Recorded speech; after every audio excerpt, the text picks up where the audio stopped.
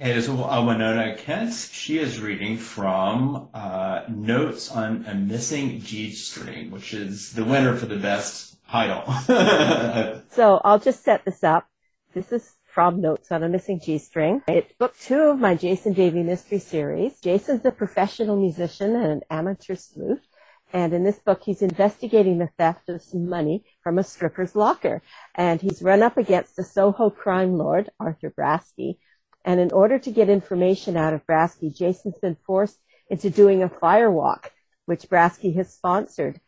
He's really scared, and to make matters worse, Brasky's arranged for a traffic accident to deliberately delay Jason's arrival. So he's missed the introductory safety and prep talk that precedes all firewalk events. So one further point, Jason is obviously a guy, and this is written in the first person, so you'll have to imagine I'm a guy, and I'm also English.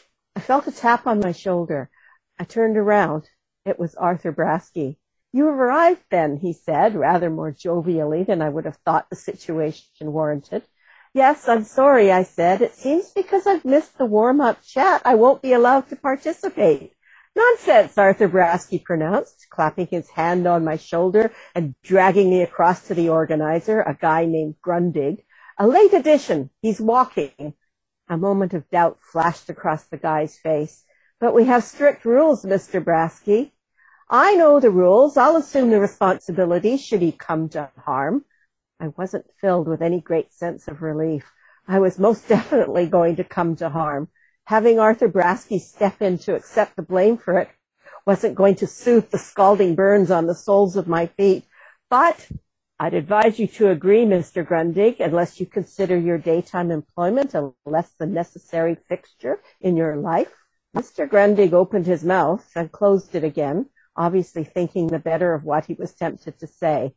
"Come with me," he said instead, taking my arm. A lot of people had promised they were going to be there to cheer me on. I didn't see any of them. "Just watch the others," Mr. Grundig advised. "Do what they do. Don't think about it. Try to think past it to the end. Walk quickly, but don't run. Don't stop for anything. Remember the Leidenfrost effect." He was going to leave me there, abandon me to the fire. He was going to walk away. "Wait," I shouted. "What's the Leidenfrost effect?"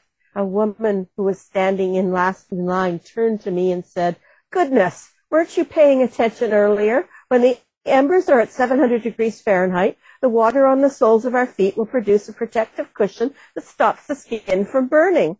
"And that's proven, is it?" I said skeptically. "Of course it is. Stop being silly. You'll frighten the others." I couldn't see how any of the others could possibly be more terrified than me.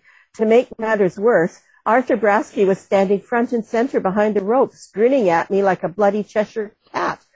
The reason I could see him in the dark was because there were 4 tubs filled with blazing logs, one at each corner of the fire pit, which I judged was about 10 feet long and 3 feet wide. It was shimmering orange and red and looked extremely hot. It felt extremely hot, too.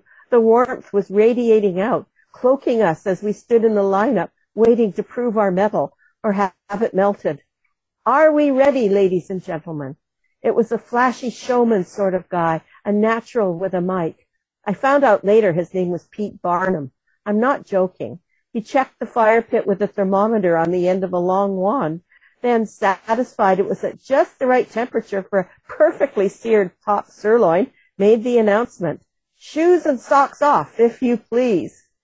Most of the walkers were already in flip-flops. A few, like me, were in trainers. I couldn't sit down on the grass as it was soaking wet, and I really wasn't keen to make my jeans look as if I peed myself.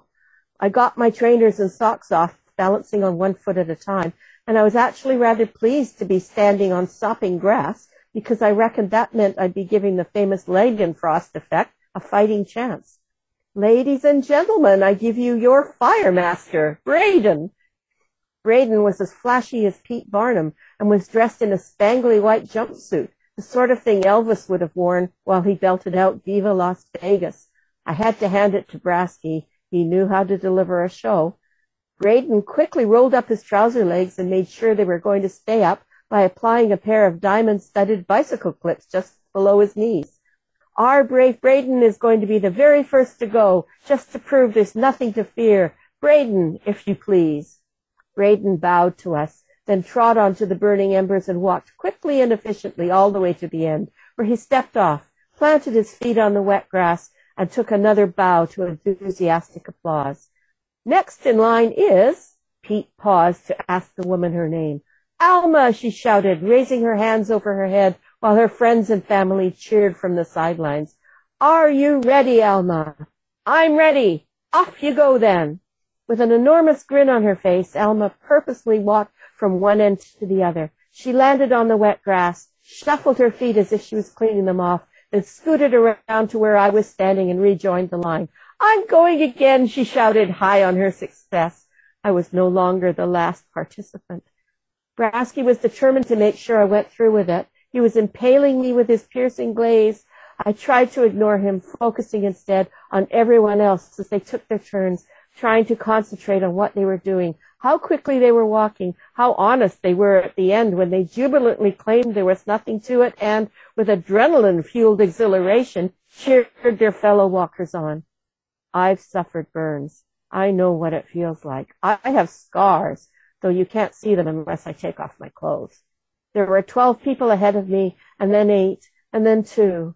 The assembled guests had been cheering nonstop, and at the end of each walk, they'd erupted into appreciative whoops and claps.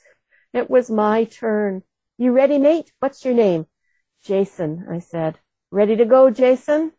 I wanted to say no. I wanted to turn around and run as far away from the fire as I could get. I could feel the grass wet and cold under my feet as I forced myself to ignore my galloping heart and pay attention instead to the science. "Hang on, Jason. We just need to rake the fire." I closed my eyes. I couldn't wait. It was now or never. Balling my fists, I opened my eyes and started to walk, just as Braden finished redistributing the hot embers. "And it's Jason's turn. Let's hear it for Jason." My heart was racing. I barely heard the cheering. I could feel the heat on either side of me where the burning wood had been stacked higher. Science, I thought. Water, feet, focus. I was halfway there. I could feel a tingling on my soles, but it wasn't burning. It was like walking on the hot sand at 7 Mile Beach in Grand Cayman. "Screw you, Arthur Baskey," I thought, pumping my arms the way I'd seen the others do it. "Screw you, fire. This time you won't have your way." I was breathing deeply by the time I stepped off the burning path and onto the soothing wet grass. The onlookers on the other side of the rope had been encouraging me the whole way, but it was only at the end when I actually heard them shouting my name and sending me congratulatory cheers. Exhilarated, heart pumping, I turned to Arthur Brasky and gave him my best "screw you too" look before I strode off the grass and away from the fire pit. Well, thank you very much. We appreciate you being on and doing reading today. And